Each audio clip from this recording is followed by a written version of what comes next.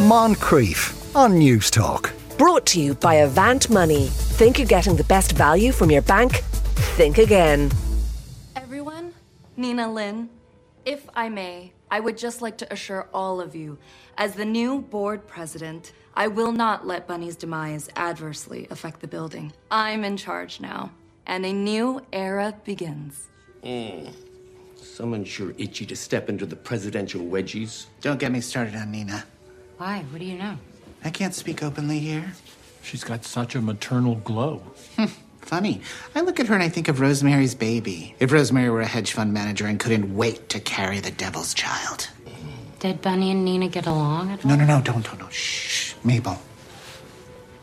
I will only say this. If you thought Bunny was a bitch, wait till you get a load of this one. Potty mouths and everything. That's the second season of Only Murders in the Building. The new episodes every Tuesday on Disney Plus. James Dempsey joins us once again. Afternoon, James. Good afternoon to you, Sean. Had they already set it up for a second series? They had, yeah. So I have to admit, I am Only Murders in the Building season 1. I definitely reviewed on this slot probably about a year ago. I imagine that's when it came out, and I was probably about lukewarm to it. I thought it was kind of okay. The first 2 episodes when they came out, maybe the first 3, I can't remember. And it was this show that people on the internet kept telling me was really, really, really, really good. And it honestly took me till last week to finish season 1, just because of various sitting down in front of the TV and watching other things for the slot and coming back to this in dribs and drabs. And it really all came together. I have to admit, even though it took me a full year to watch it, I can acknowledge that with each episode, Only Murders in the Building season 1 just got better and better and funnier and funnier.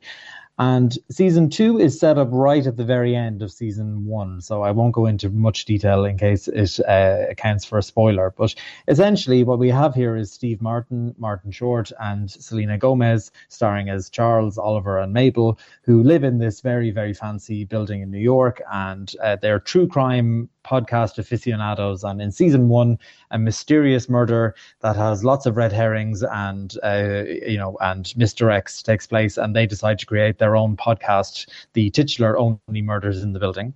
And in the second season, there has been very conveniently another murder in the building, and they are in fact doing a second season of the podcast. And this time around, joining the cast, I guess we have Shirley MacLaine playing Leonora Fulger at 88, doing she's just a real pro, that one, right? She's going places. Yeah. And Amy Schumer playing a version of herself, very funny. And what I actually especially liked about this season, or so far the 2 episodes we've seen anyway, is that in the first season they created in the Arconia this building, this kind of like cavalry of bizarre neighbors that are all very, very, very funny, and they're played primarily by New York Broadway performers. And like if you were to go through their IMDb, it's a Tony here, a Tony there, and 15 nominations as well. And this time around, they seem to be leaning much more heavily into the kind of scenery chewing silliness of the building and of the neighborhood.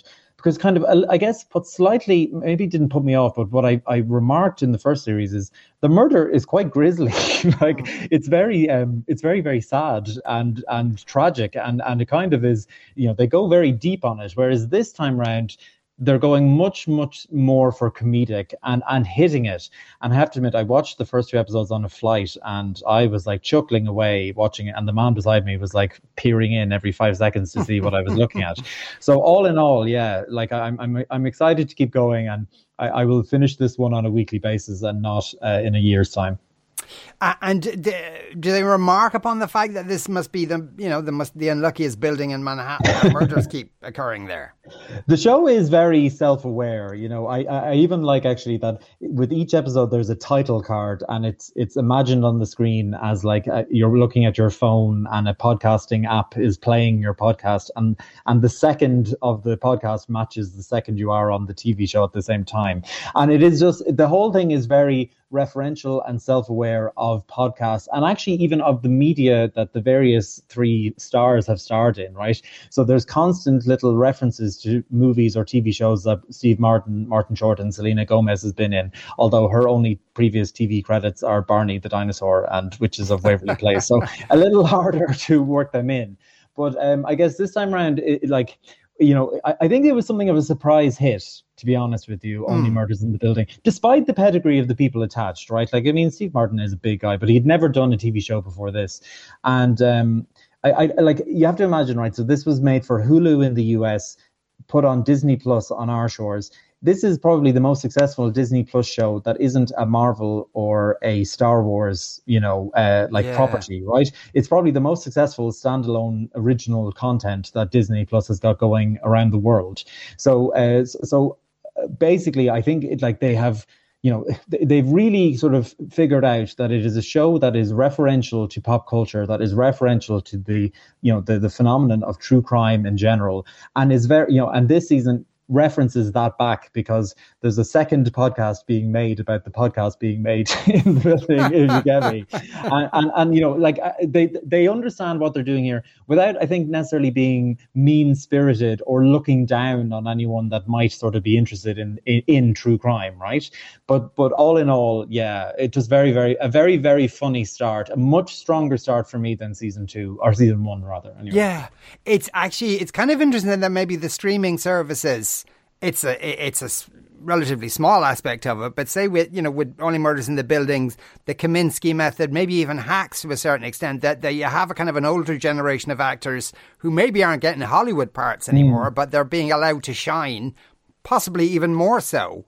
Very much so. In these kind of television things. And especially, I think, a lot of kind of the really sort of prestige TV of the last 2 years has been full of Broadway performers because they haven't been able to be on Broadway, or, they weren't able to be on Broadway for such a long time during the pandemic. So like, if you look at something like The Gilded Age, like that is literally packed to the rafters with like Broadway stars and Tony winners. And even though it is not a good show, it is a very, very enjoyable show because of just, everyone in it elevates it, beyond the kind of silliness of the source material. So like, it's a sort of surprise benefit, I guess, of lockdown that we have all these really, really, really good actors on screen that we wouldn't normally have on screen. Yeah, indeed. Just finished actually season 2 of Hacks. I was surprised then because you immediately look it up and you go, when's the next one coming? And they actually took a breath before they commissioned a third series, which is just astonishing to me. Mm.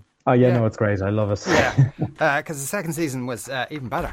Right, okay, we'll move on to our next show now. This is a show that's really up James's alley. I'm sure he absolutely loved this. It's The Terminal List, all of season 1 now on Amazon Prime Video. Here's a clip. Where were the IEDs located? Right here. If it was just IEDs, it'd be nothing out of the ordinary, but they were armed loyalists waiting to ambush us. Oh, they knew we were coming. Commander, at what point of the operation did you notice that Special Warfare Operator 2nd Class Donnie Mitchell was unwell? Excuse me, what? SO2 Mitchell, the youngest member of your troop, experienced some sort of episode during the operation shortly before he set off the explosion. Gentlemen, you need to understand something. I have 12 men flying home in caskets right now. You want to ask me questions about Donnie Mitchell? It was the SDF trooper who panicked, not Donnie. Our mission log said it was Donnie Mitchell. No, it wasn't, okay? I was there. It wasn't Donnie. Easy, Commander. We're just telling you what we know. There you go. How can he speak with a jaw that's that square? So, is this a thing now Chris Pratt is doing? He's just doing killing people. Chris Pratt, it's very interesting the direction that his career has taken, right? Because he broke out from Parks and Recreation as this like lovable, kind of slightly rotund, laughable, easygoing guy. And at the time he was married to Anna, I think she's Anna, not Anna, Anna Faris. And, they were like Hollywood's golden couple for the internet generation. Everyone just loved them. And then, I think like his career took this huge turn I guess, like Marvel made him a hunk, right? Like they put him on the special diet and made him do all the sit-ups. But even that character, Star-Lord in Guardians of the Galaxy, is a fun, easygoing, quipping kind of guy. And then it all seems to kind of take a change around the time he was in Zero Dark 30. Although he's very, very good in it, and it is like an excellent movie, it begins this like turning point for him, taking on these more kind of more dour, I would say, than serious roles. And even in the much maligned Jurassic Park reboot trilogy that he stars in, like, increasingly in each one of those, he's less charming deliberately. Like, I mean, I think he's making this choice to be much more serious. And in his personal life, he divorced his wife. He fell foul of the internet by some poorly chosen words about her and their child at one point. He married Arnold Schwarzenegger's daughter, and it has become this. Maybe he always was, I don't know, but has become this very part of this big kind of Christian movement in the US. And here, right, we have him playing this Navy SEAL. It is a passion project for him. It's from a series of books I have to admit I'd never heard of, written by a man named Jack Carr, who was a former Navy SEAL himself, and who writes these very dour, miserable Navy SEAL stories about like, and they're all about the precision of Navy SEAL dumb, if that's the right way of saying it, right? Yeah. So in the creation of this show, right, he plays Chris Pratt plays Lieutenant Commander James Reese, who is a by the book expert military Navy SEAL leader, and he's leading his team on this mission in Aleppo, and it all goes disastrously wrong. And at the very beginning, we see him flying back with 12 coffins, and then they do this. So then the issue is that he's become concussed during this mission himself, and his memories vary very differently from the recording of what's going on. So there is the intrigue of both what happened and is he a reliable narrator, or is there some greater, sabotage or puppet string pulling going on by forces all the way to the top, right? Now, this is a grueling 9-hour series. And certainly, I feel like a lot of fat could have been trimmed. I will say I didn't go the whole distance. I got to about hour 5. And by that point, things had certainly moved on. And I will say, quite a shocking thing happens at the end of episode 1. But I didn't. But then there's a lot of rehashing of the same sort of kind of fantasy sequence or dream sequence over and over again that becomes incredibly tiresome. Like, they overuse it so much that it actually just becomes annoying. And there's no levity. Like, there's no break in the po-faced seriousness of this at all. And that, for me, is just a no-go, right? I can't go this long without someone breaking the tension. The action scenes come quick and fast. They are grand. Like, they're not spectacular. The director is Antoine Fuqua, who's a well-known American director. In his description of it, he said, the way he filmed a lot of the scenes was he got the camera right in close on Chris Pratt to sort of emphasize the physicality and the technical, aptness or correctness of his, various takedowns. But I have to admit, like, I, as an audience person, prefer spectacle to technical, if you get me, right? Like, it's, like, I'm not that impressed if Chris Pratt knows how to reload a gun in combat conditions, but evidently they were very impressed. All in all, this is part of like Amazon's kind of, unusual quest to get like the, dads, right? Like they have this show, they have Bosch, they have Jack Ryan, they have Reacher, although I did actually like Reacher. These are all cut from the same cloth, right? They are this like hard man done wrong, then does right by doing extreme violence. And it's not necessarily my cup of tea, but it may well be someone's. So if those kind of shows appeal to you, you might find a lot in here. But other than that, my other complaint about it is it's very dark, and I mean that literally. Like, you need to be turning up the screen contrast just to even make out what's going on, and that's a personal gripe that I will not concede. Right, okay. It doesn't do that sound thing as well that a lot of people complain about. You can't really hear what people are saying. Yeah, that one I didn't notice as much. Anyway. That's it's the half-deaf dad market anyway. They have to turn up the sound for them. It's kind of a bit disturbing as well. Like, things that are aimed at dads, and I object to this as a father, are all like, very thinly disguised revenge fantasies where you get to kill everyone who's annoyed you in the last whatever. But is it so? It's not really kind of a procedure in the sense of trying to figure out what happened. It's still shooting people, even though he's back in the States. Actually, I would say the one strong interesting point the plot actually makes is sort of right at the very early on.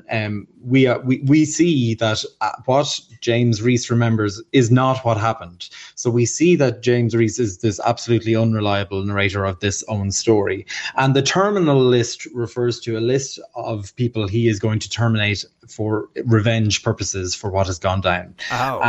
And basically, what's interesting for us as a viewer is we don't know if what he's doing is right, because we know he's not like he's had a concussion and he's got some sort of memory problem. So we don't know whether for a very long time whether he is in the right or in the wrong, and that is an interesting thing. But you cannot sustain that mystery for 9 episodes, right? So a payoff is going to come earlier than the 9 episodes. And for me, like, I'm not going to go back to the following 3, if that makes sense. It's just, I've had my fill, and this is not to my taste. Is it like, does he kill one person each episode? Is that the way it works? It's not quite mission of the week material, but the other thing I'll say is there's very, very, very few women in the whole show. They are very different, right? You have Riley Keough, who is Elvis's granddaughter and was in Zola as his wife, Lauren Reese. You have Constance Wu of Fresh Off the Boat, and that stripper one with J-Lo that I can't remember right now, who plays a journalist who befriends him and sort of works with him. And you have Jean Triplehorn, who is the Secretary of Defense. But everyone else is kind of a man who looks the same. They're these like big, beefy Navy SEALs. And after a while, I kind of run out of the ability to tell them apart. I assume this is a one-off. They won't commission a second series. And he forgets all the people he killed and goes looking for a different group. Well, I will say there are, I think, 5 novels in the series. This is the first one, and this was a passion project for Chris Pratt that he has been trying to get off the grounds for quite a while, and Amazon has quite a lot of money in their pockets. So I wouldn't be too surprised if we come back at least for season 2 anyway. Right, okay. When they say passion project anyway, that's just code for no one would buy it. That's all that means. Right, our third show is Harry Wild. New episodes every Wednesday at 9:35 on RTE1. Here's a clip. How well do you remember your Elizabethan playwrights? Oh, Jesus, not now, Harry. I'm running really late. Edmund Porter, do you remember him? He was a contemporary of Shakespeare and Marlowe, friend of the latter. Terrific. Love, have you seen my phone? This can't be a coincidence. What can't? Calabras, his best-known work. In Act 2, Scene 3, the painter kills his father. Now, I'm not saying that yours is the son or a painter, although it might be, but the way the body was lying with the head bashed in and the candles all around. Are you talking about... Did you read my casebook? Well, I couldn't sleep last night, so I... Harry, you can't do that! Don't you raise your voice at me. It's an official bloody document. It's not for anyone to just flick through when the mood takes them. I am just trying to help you. You are missing a crucial... Do not touch my work for any reason whatsoever. Is that clear? Well, suck you. I'm just trying to help you. Right, there you go. Is that Dr. Quinn, Medicine Woman? That is Dr. Quinn, Medicine Woman. Do they explain? They explain the discrepancy in accents. Anyway, what's the premise here, James? Okay, so she is the titular Harriet Wild. And in the opening scenes of the show, which is, I guess, probably a co-production, it's made directly for Acorn TV, which is a streamer in the US that specifically streams British, Australian or New Zealand or Irish TV, okay. Right?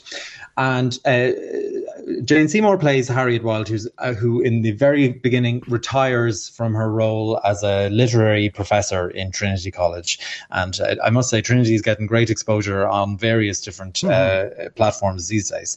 And she walks through the cobbles and sees the Campanile, and she does a very bizarre resignation in front of her students, followed by a switch and bait, and disappears, and then heads off to the pub.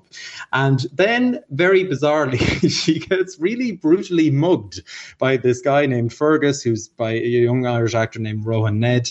He mugs her. I mean, he's a mugger with a heart of gold. But we've all met them. Yeah, she gets like brutally pushed against like a wall or something, and like has cut open her forehead, and it's quite traumatizing. And due to that, and her now being she's, in fairness to Jane Seymour, she is 71 years old. She looks absolutely fantastic for her age.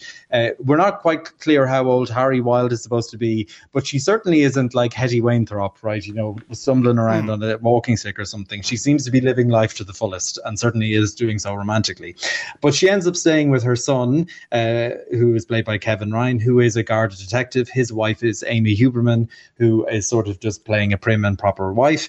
And in boredom, she reads his case files, which are about this most unbelievably gruesome murder, which actually, that's how every episode, I think, opens, with a very, very gruesome murder. And Harry recognizes the reference to Elizabethan play, and she gets, and the game is afoot. She sets off trying to solve the mystery, right? Now, and in doing so, then teams up with her bugger, right? And that's the most bizarre part of the whole thing, because he has brutally mugged her, and then he becomes her sidekick. Now, all in all, I thought that this was charming enough to be watchable, but not interesting enough to be essential viewing by any means, right? Like I thought it was very much cut from a Hetty Wainthropp crop, in the sense that it is about an older woman, although Patricia Routledge, I guess, looked a lot older than Jane Seymour, who decides to take up murder she wrote type activities, but with the aid of a younger man to do the heavy lifting every now and again. And my major concern was that each episode was going to be her using her literary past and knowledge to solve a mystery. And I will say, I watched episode 2 right before I came on air, and it is not that. And in fact, it has it's a bizarre name. It's something like Samurai Doctors Stab You or something. And it went in a direction I could absolutely not have foreseen going. So I will give credit to writers David Logan and Joe Spain for definitely not heading in the direction I thought the show that it was going into. Now, that I also cannot say I loved it either, because I thought, all in all, it was just kind of silly, and but endearingly silly in its own way. Very, very, very watchable, but you don't need to make an appointment to watch it, if you get me. Yeah. Now, it's Murder of the Week, is it? It's a different thing she has to solve every week. Yeah, so basically, so she's in her retirement now. She decides to she becomes an unwilling detective, but people keep coming to her, much to her son's chagrin, for her to help them solve crimes. And I will say, you know what, I guess, whatever age I am, I just have never quite seen Jane Seymour in various different things, because she was in Dr. Quinn, Medicine Woman in the early 90s when I wasn't watching it, but she did win an Emmy in 1988, and she's won various things along the way. And I have to give her a lot of credit for being quite charming. Now, she cannot do an Irish accent to save her life. And there are several moments in this show where she has to do an Irish accent to save her life. but Harry is an English woman living in Ireland. So it's only for a few brief moments that she does this kind of Irish stuff. But the other thing I'll say is, when you are watching this, remember, or when anyone is watching this, remember, it is made for Acorn TV. It is an outsider's view of Ireland, right? So it is a bit stage Irish, and you just have to kind of give it that, right?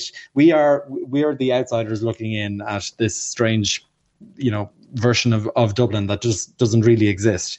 But honestly, there was more charming than there was to hate.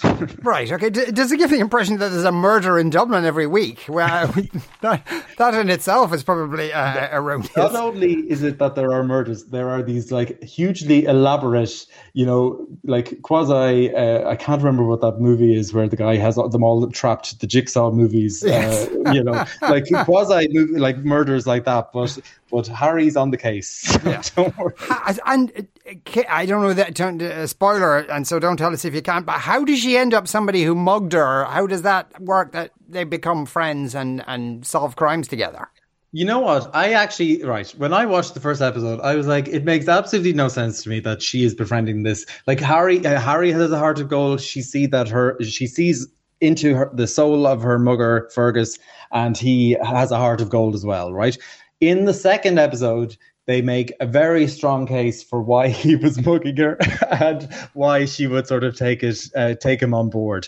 And I feel like this was heavy lifting they should have done in episode 1, because I was there watching it going, now hang on a second here, she's literally been bleeding out of her forehead. But they wrap it up they make a good strong case for why they become friends in episode 2. Okay, right. We were talking about Only Murders in the Building, new episodes of season 2 every Tuesday on Disney Plus. The Terminal List, all of season 1 is now available on Amazon Prime, and Harry Wild, new episodes of that every Wednesday at 9:35 on RT1. James Dempsey, thanks a million as ever. You are listening to the Moncrief Show on News Talk. We're going to take a break. After that, how your urine could help save the planet. Moncrief. Brought to you by Avant Money. Think you're getting the best value from your bank? Think again. Weekdays at 2 p.m. on News Talk.